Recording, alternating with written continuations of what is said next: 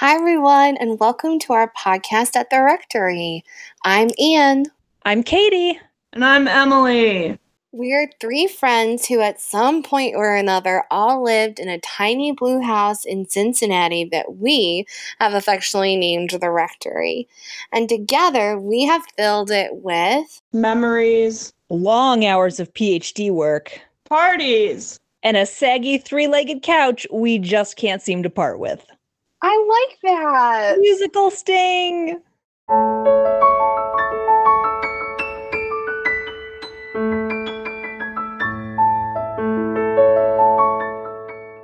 I told Allie that I was going to tease her up top, and my joke was going to be, since Allie is, listeners, Allie works for The Atlantic. Yes, that Atlantic. And I was going to tease her that why don't we just close up shop tonight and wait for like some world event to happen that we could actually talk about, since everything's so boring right now.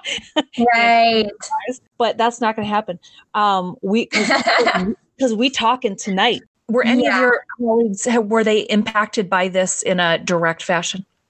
Yeah. I mean, we had people who were there. We had a few members of National Journal who do more of our political, like government reporting. DC is, a place that anybody can go. And we all, technically feel like we have like a claim to DC. But DC is residential, mostly. I mean, people live in DC, breathe in DC. Their families are in DC. Their children are there. Their jobs are there. Their schools. So it was really painful to look at all those pictures. And I don't even really have that close of a, tie to DC, just like that area of Capitol Hill. And I get that, it's kind of the center of where our democracy is, and it's always going to be politicized no matter what. But it just felt very, very sad for me to see pictures of people climbing, on top of the Capitol building, and seeing pictures of, I was listening to the New York Daily podcast about the day of that, and it sounded like I was listening to a horror movie. Yeah. It sounded like I was listening to an audible of a horror movie. They were talking about the Secret Service. Maybe it is the Secret Service, I don't know. Talking about how they had to like pick Mitch McConnell up and carry him to the underground bunker, and like people were like holding on to Mitt Romney, pushing him like through the corridor. Yep. Just scary stuff. And one of the first things I thought of was Ruth Bader Ginsburg. I cannot imagine, what she would have said about this. That was one of the first things I thought of. Impeach him. Oh, yeah. He knows who his audience is, right? Like, he knows who he's talking to. And it's like you play those tapes back, like you were saying, Allie, and you're like, oh, yeah, that stand by Proud Boys comment. His particular brand of devout followers have been showing their hand this whole time. And he has done nothing to deter or... And neither have the rest of the Republican Party, which is again what is extremely troubling. And that brings us back to seeing our own parents and siblings like remaining in this party just because I guess they don't want to see the party fail. What I saw last week was the result of a mass conspiracy theory that Joe Biden had not, in fact, won the election. The thing about that is elections have been contested throughout history. This is not the first time that somebody has had an issue with the results of an election. I also understand people being upset about the results of an election. I was very upset in 2016 about the results of the election. So I get that. I understand that there has been voter fraud throughout history. It's a huge problem. There have been many, many court cases presented about this election. All of them have been dismissed. I don't know of a single one that's still being litigated right now. So the main reason that it was, there are a lot of people who are comparing it to protests that happened over the summer, about protests in general, and like shouldn't you protect everybody's right to protest? It's not about not protesting. Like, these people went into the Capitol to try to interrupt the democratic process. The distrust of these organizations, the media, or democracy in general, the whole democratic process, like, all of these things have been perpetuated by Donald Trump, which is very interesting when you think about what conservatism is. So I was listening to Yuval Harari talk about political theory. He wrote Sapiens. It's a book about the history of humankind and kind of with the uniqueness of humans, our ability to like make tools and stuff like that. So he was talking about, he didn't talk about this in that book, but I was listening to a podcast he was on, and he was talking about the role that conservatism plays in societies. And because every society, needs yin and yang, it needs all of these pieces. It needs people who are more progressive, and it needs people who are going to be more conservative. And the role of a conservative force in society is to protect institutions, to make sure that institutions do not break down and fall apart. Because if you move too far to the progressive side, the idea is that we need to reinvent the whole wheel. We need to change everything, switch everything around. Like, that's the radical part of being progressive, right? So the fact that we have the president who is, the lead of the Republican Party in this country, the Conservative Party, who is actively trying to dismantle and create distrust in institutions by perpetuating conspiracy theories, by creating distrust in the media, creating distrust in, all of these. The legal system. The legal system, right? Through like the court cases, the CDC, his own cabinet, other positions, other than him, that's the piece that to me stands out the most, is like, this is what happens when you tell people that they can no longer trust anything. It is baffling what you said about like just the heart of conservatism. I do not know how this party will recover. They said, Mitt Romney was a bit boring. We're going to need someone, because we want power, we're going to need someone a little bit more spicy. And you hitched your wagon like on the hot tamale train to hell. And so I feel like the conservative Republican Party in this country kind of always had this mean streak, and Donald Trump just capitalized on it, because in our country, I mean, obviously institutions are not perfect, and when we try to uphold imperfect institutions, that's not great. And I think that's what we've seen the Republican Party doing with Donald Trump, is just like very violently and aggressively saying like, no, like, we don't care what you say about us anymore. We don't want to change a ding dang thing, even if it's outright racist, even if it's outright sexist, even if it's homophobic. Like, we're gonna catapult this country back in time. So I kind of wonder if that isn't what was kind of there all along, and Trump just kind of brought it out of a lot of people. Not to say that every Republican is like a homophobic, like misogynist, racist, but I mean, the things that the party has stood for, I don't think it's just Trump. It was thousands of people at the Capitol. So, y'all, as a country, we have no problem with arresting just hundreds of people at Standing Rock a few years ago. We have no problem arresting and detaining children at the border of our nations. We have no problem with these things. What are you doing? You can demonize and dehumanize and erase all these kinds of people, and yet, like, we have to be really civil and really polite and like, that wasn't real Trump supporters. That was Antifa. It didn't even happen. Right. And it's like, gosh, the complicated gymnastics that like white conservative evangelicals have to do to maintain this position of morality in the age of Trump is just like incredible. Yeah. Systemic issues of racism in this country are so out of control. We have to wake up to this. Yeah. We have to wake up. You know, Allie, as you're talking, I think that I have protected myself from some of those emotions because as you're saying them, I'm starting to feel them. And I don't realize that I didn't realize that I hadn't felt them yet. I've been thinking about this on a very intellectual level, but you're right. Those places have deep meaning to me personally. And one of the first things, one personal thing that I thought of, and really we haven't asked you about your Enneagram yet, but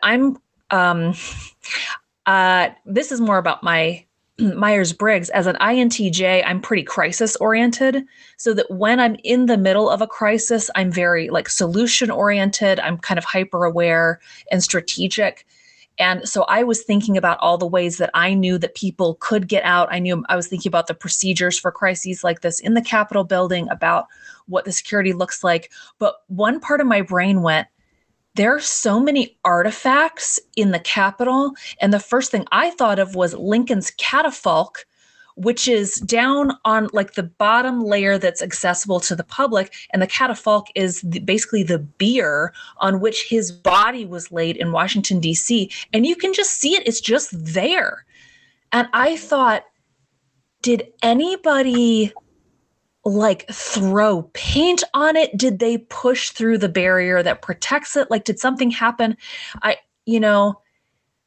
And then I think my brain was like, you have too many other things to worry about right now. You can't worry about this. And just now I lived 8 blocks from the Capitol building. Yeah. And yeah, I think maybe that's something I'm going to be contemplating in the next few days, that I haven't given myself the permission to do that kind of real personal look right now. And so many schools send kids on trips to DC, right? Like, yep, because it is like a special place. And when I was watching the live stream and I was like glued to it, I saw these motherfuckers striding around the rotunda with their stupid ass flags and their getup. And I was just like, I stood in that rotunda. I stood in line for hours to get into that rotunda. Like hours. And, we had security checks and we were 8th graders.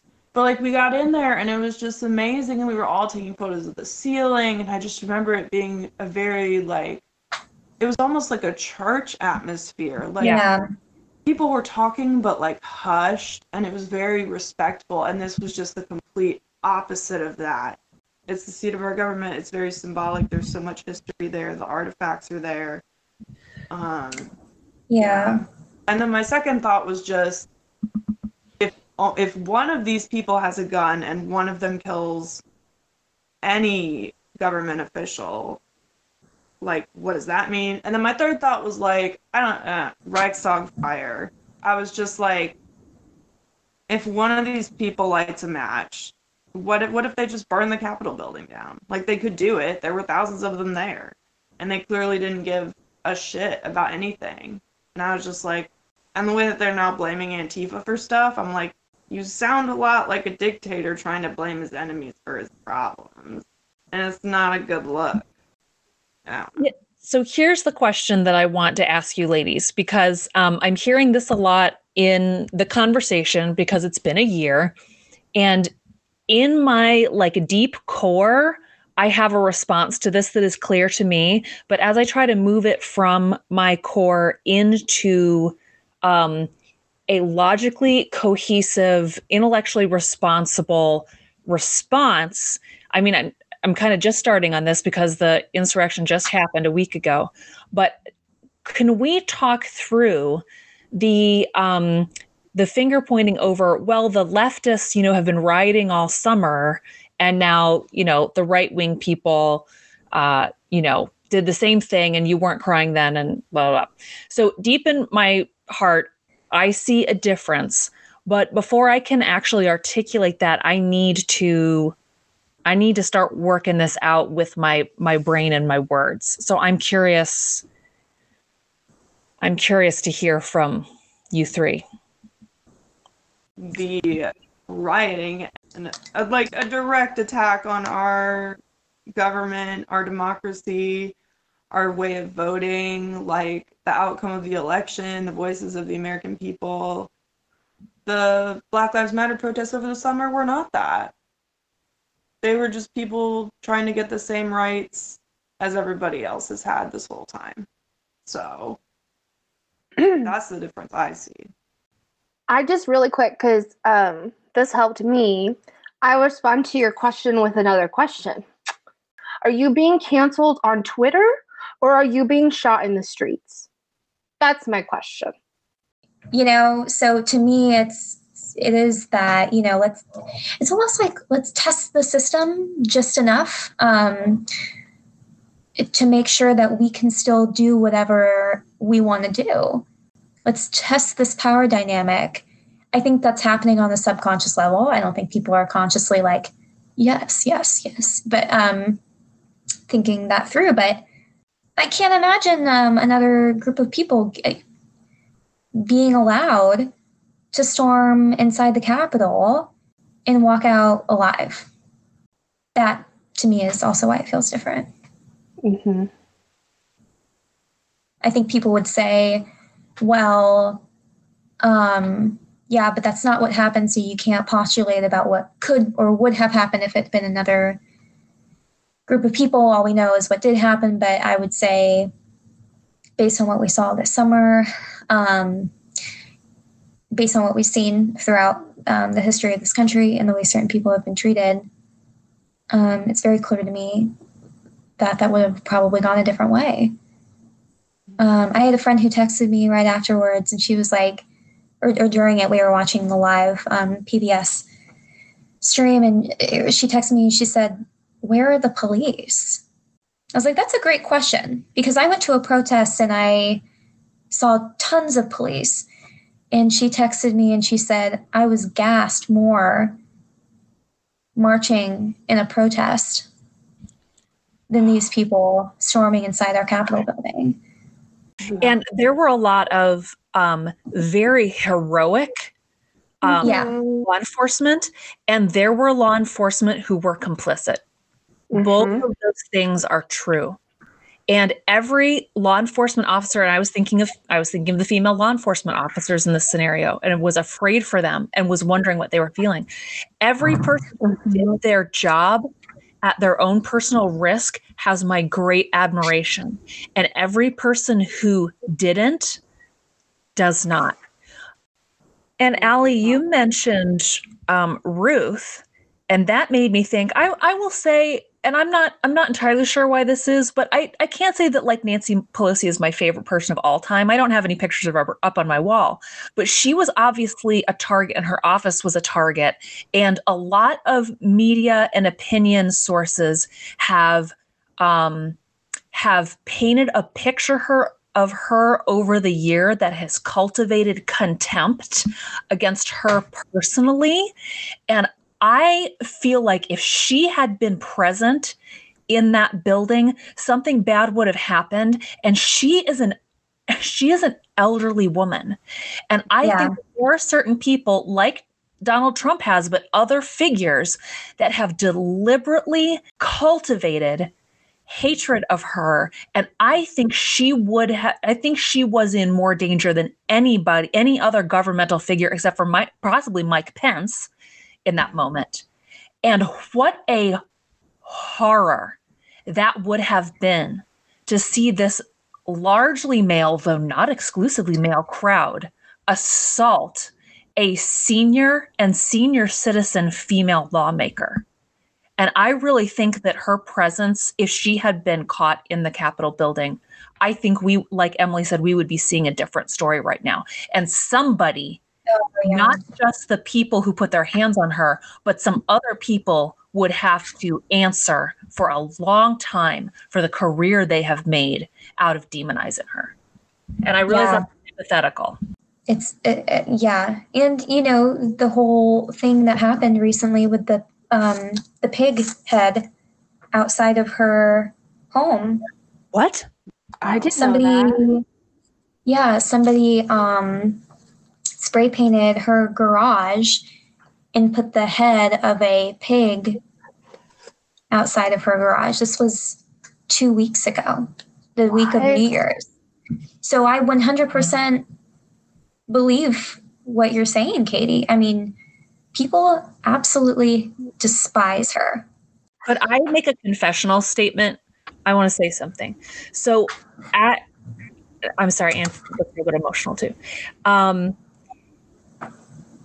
I mentioned about Nancy Pelosi not being my favorite person. I actually have a story rather about Hillary Clinton. And I am going back through right now kind of my post-college life and the way I was trying to work out my intellectual and political stances after college. And there are things that I'm proud of, and there are things that I would have done better, and then there are things that I'm ashamed of. All of those things are true. There was a point in my life where a person that I deeply, viscerally hated was Hillary Clinton. And I know that that was the product of cultural coaching from people who were making a lot of money to shape opinions. And I remember being in church, and I don't really remember what our pastor was saying, but I remember thinking to myself, you really hate this woman, and that is not compatible with the gospel. And it was something that I had to think about for a long, long, long, long time, very deliberately. And there came a moment when I realized, I think I was also sitting in church, that I did not hate her anymore. And I could not remember. And to this day, I have tried very hard to remember what it was that I disliked about her. It has been wiped out of my memory. And that is, I think, some kind of poetic language in the Bible about God forgetting our sins. And I think that this is sort of a poet, because I remember plenty of my sins. This one in particular, I think God wiped out of my memory so that I have a witness that is what he does when we repent. You could ask me all day what it was that I hated about Hillary Clinton. I have no idea. And I know that was a place where I opened up a door to people persuading me to think something that went against the gospel. And as we are being critical, I feel the need right now to confess that to whoever's listening. It could also be like the lack of a specific reason or reasons for hating her so much could also be evidence of that sort of cultural miasma that you were also talking about. That people just kind of build up a caricature of her, like how they do to Nancy Pelosi as well, and a lot of other politicians, to the point where it's dehumanizing, and then you're no longer just disagreeing with them about like politics or actions, you just like hate them. Yeah. How are you teaching? Like, how are the people who, they support this, or they think, unfortunately we had to do this because the election is being stolen, so these are the steps we have to take. But it's like, so what are you teaching your children about how to deal with people who think differently from them, and how to resolve conflict, or how to live in conflict with people? Because we're all going to be with people that we disagree with. But I am not knocking on anyone's door, putting a pig's head in their front yard because I hate them so much, right? Like that is just so terrifying to me. And Katie, as you were talking about the figures that so much of conservatism are taught to hate, it's very interesting that we have the three biggies have been mostly women. Hillary Clinton, Ruth Bader Ginsburg, and Nancy Pelosi, and AOC. And when you were talking about, on Wednesday, I had a pretty visceral reaction. I was quite scared seeing those things. But it just triggered it all over again of how we took something that was just like political and we were going to have a human cost to it.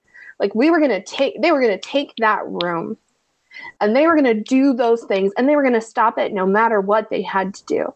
And human lives were lost. And it doesn't matter whose side they were on. That's still a human cost that should have never happened. And the people who create the cultural miasma, as you're saying, Emily, the people who create this cult of personality where we all have to fall in line and only trust one person, you are culpable for this. You are like me as a white person who benefits from white privilege my entire life. I am part of a system that has moved forward that says white people can storm the Capitol and get a slap on the wrist and a few arrests. And if Black people did that, they would be terrorists. That is not hypothetical. We have done that to Black and brown communities the entire history of the United States. There's just a lot of emotions about this. And I know a lot of people have a lot of emotions about this. It's very complicated. I will say one thing. A lot of them, it was noted that they were a lot of Iraqi and Afghanistan veterans.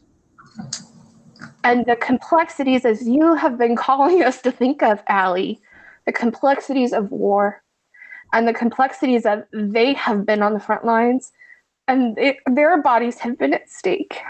And a country that largely forgets them and largely forgets to support them and the trauma that they have endured. So I also have compassion for that.